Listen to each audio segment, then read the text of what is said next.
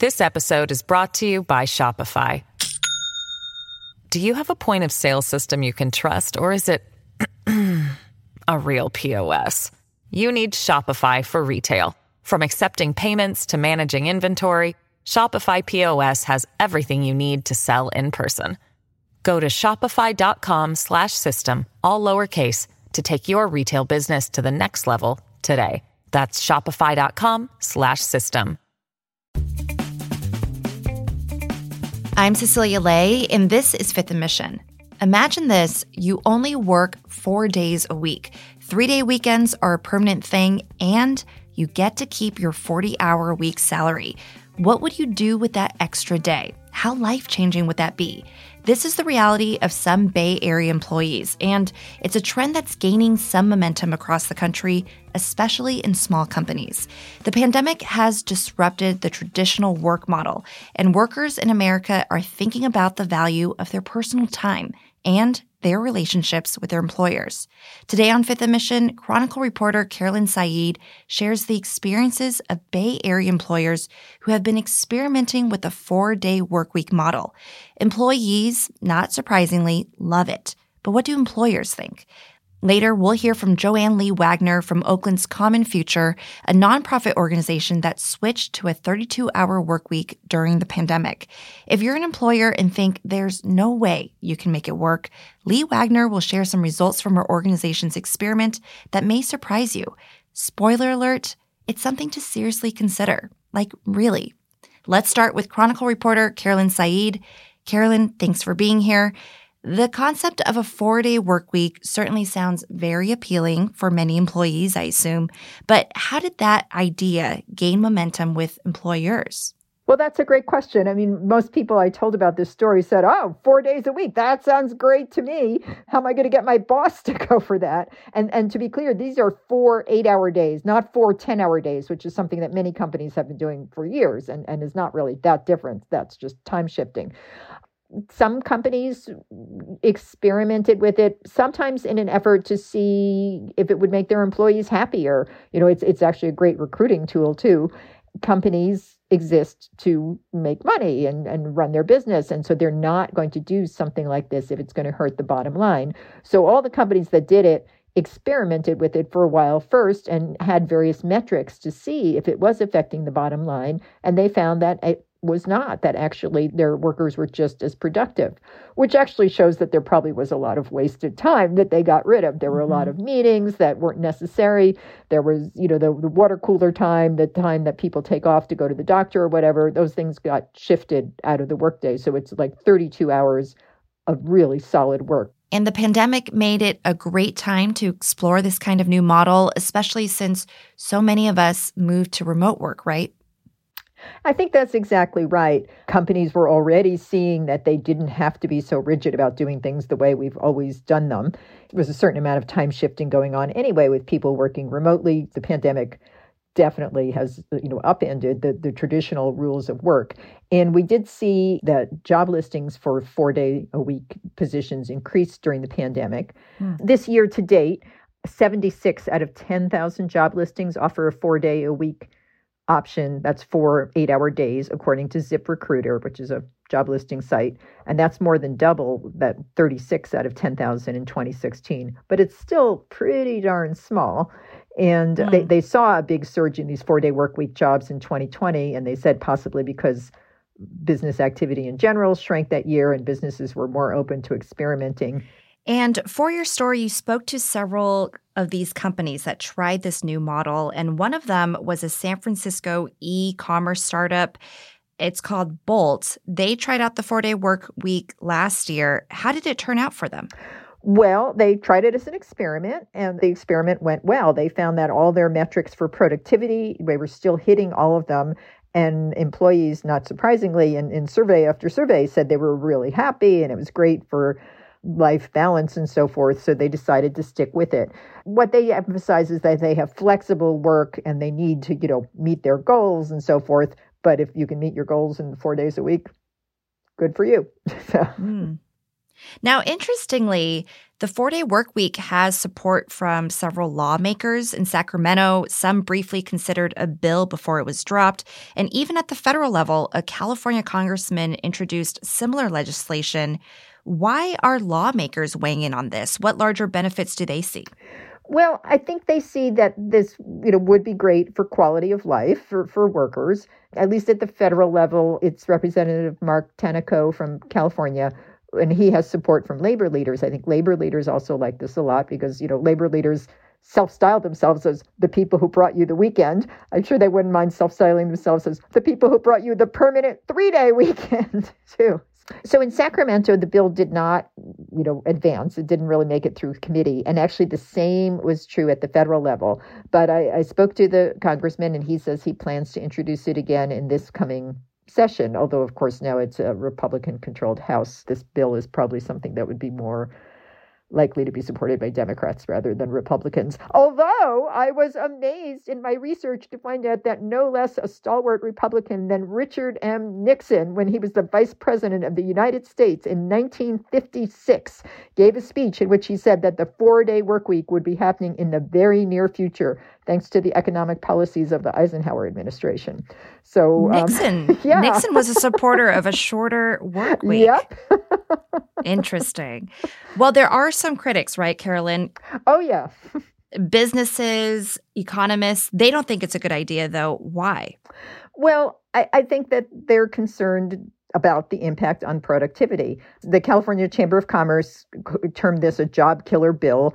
And economists say that they feel like, we already have such a tight labor market. It'll be really hard for companies to get their work done. For example, just if a company went to a 4-day work week, there are other companies would eat their lunch, although that is not what was discovered by the companies that have done it, but that is the fear from both economists and business leaders. So we have anecdotes from businesses that have experimented with this. They say their employees are happy, productivity has remained the same, but there's been actual research also done on this to show the benefits of a 4-day work week. And there was a pilot program. Tell me more about that. So there's a nonprofit called 4-Day Week Global, which seeks to advance the idea. And they ran a pilot program for more than 24 companies, mainly in the U.S. and Ireland. And these companies tried out the 4-day week for 6 months. So they just released the results from the first 6-month cohort. And companies reported higher sales, up 8% on average, less burnout among their employees, and fewer sick days and absenteeism. Now, you spoke to different kinds of businesses, including nonprofit organizations that tried this out. That sector is different from something like a startup, like you mentioned, for Bolt. How did it work out for Bay Area nonprofits that are trying this 4-day work week model? Well, I spoke to a couple of smaller Bay Area nonprofits, one of which had done it for several years and one of which just started during the pandemic. I think the advantage that they have is not just being nonprofit, but being relatively small. I mean, the 4-day week global people themselves said that it's smaller companies that are more able to do this because they're more nimble. So an example is Common Future, which is now all remote, but is based in Oakland. It's about 40 employees, and its purpose is to address the racial wealth gap. So they started experimenting with this during the pandemic, in part to support their workers who had children who, as we all know, were home from school, and people needed more flexible schedules. And as with other companies that experimented with it, they found it went well, and they were still meeting their metrics in terms of money raised and grants dispersed. So they decided to make it a permanent thing. And they had really interesting stories about things that some of their employees had done with their Fridays off. One of them turned her love of painting and drawing into a side business. Another one got involved in politics, volunteering as a campaign financial advisor. According to people who have looked at this model very closely, are there certain kinds of industries or companies that could adapt to this 4-day work week model more easily than others? Well, I think the smaller the company, the easier it would be because you have less layers of bureaucracy. I think in some ways it might be easier for nonprofits because they don't have to make a profit. It's just easier for a company that's smaller and generally newer to be more nimble. The bigger and older a company is, the more it gets sort of bogged down with systems and red tape. It's making me think about what a 4-day work week could look like for our newsroom, I thought Carolyn. about that too. Well, this is a fascinating topic. Thank you so much for sharing it with me. I appreciate it. Thanks for having me. Carolyn Said covers business trends for The Chronicle. Find her 4-day workweek story at sfchronicle.com and on the Chronicle app.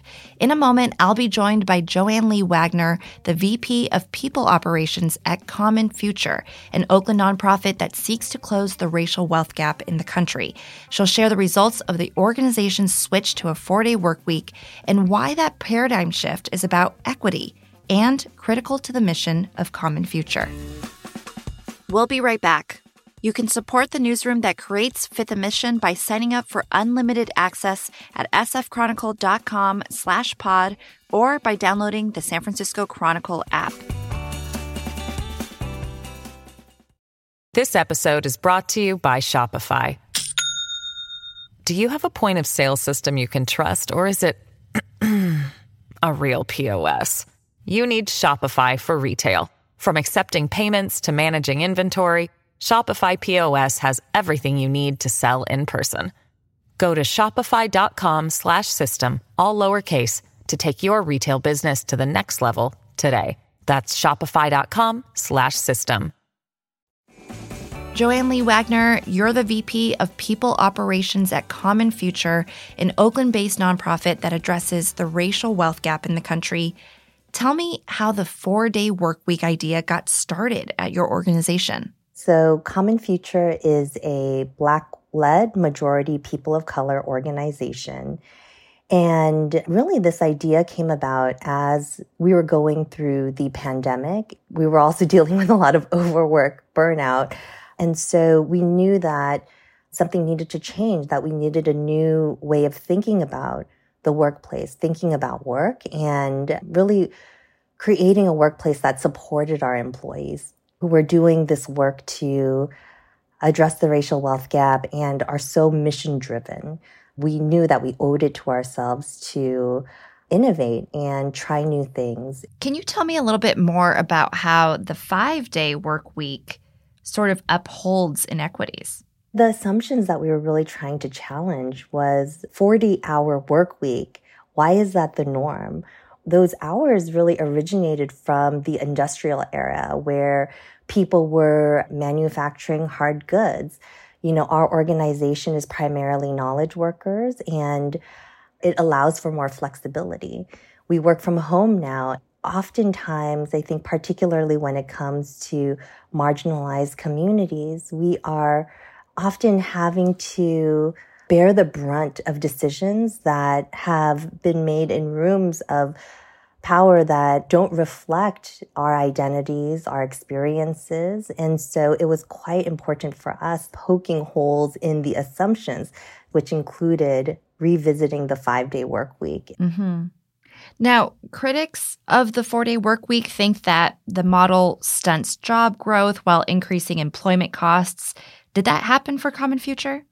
What we found was actually productivity increases. Job growth absolutely did not get stunted for our organization. We actually doubled in size over the last year. We acquired 2 other organizations, and they were already on 4-day work weeks themselves. I think one of the things that we continually see as we kind of go through the iterations of the 4-day work week and continue to live it out and recalibrate what success looks like to us is that, you know, it really allowed people to get laser focused on what results we were trying to achieve. In the last employee survey that we just did in September 2022, employees reported that they're now receiving even more feedback from their supervisors. And so we are finding that, you know, the things that the critics say don't actually play out in reality. Right. So it sounds like this isn't just a shift of how much time is being spent at work, but this is really sort of a cultural paradigm shift. And of course, with any sort of transition, I imagine there'd be some challenges to a new model. What did you all see in your organization, and how did you resolve them? You know, first and foremost, it really is about grappling with your own assumptions around work. Many people in our organization, particularly because we are majority BIPOC and multicultural, you know, a lot of folks tend to come in with a very perfectionist mindset in order to achieve the American dream. And to then be asked from your employer to shift your thinking around work, to not focus on productivity, but rather on impact.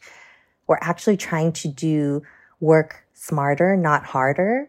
A lot of the work is continuously talking about prioritization, continuously talking about what's the big picture of the impact that we're trying to make, and ensuring that we are ruthlessly cutting the busy work, the things that are just about looking good, for example, and, focusing is a big part of it. It means that people need to come prepared ahead of time so that when the meeting starts, discussion and decision-making are possible.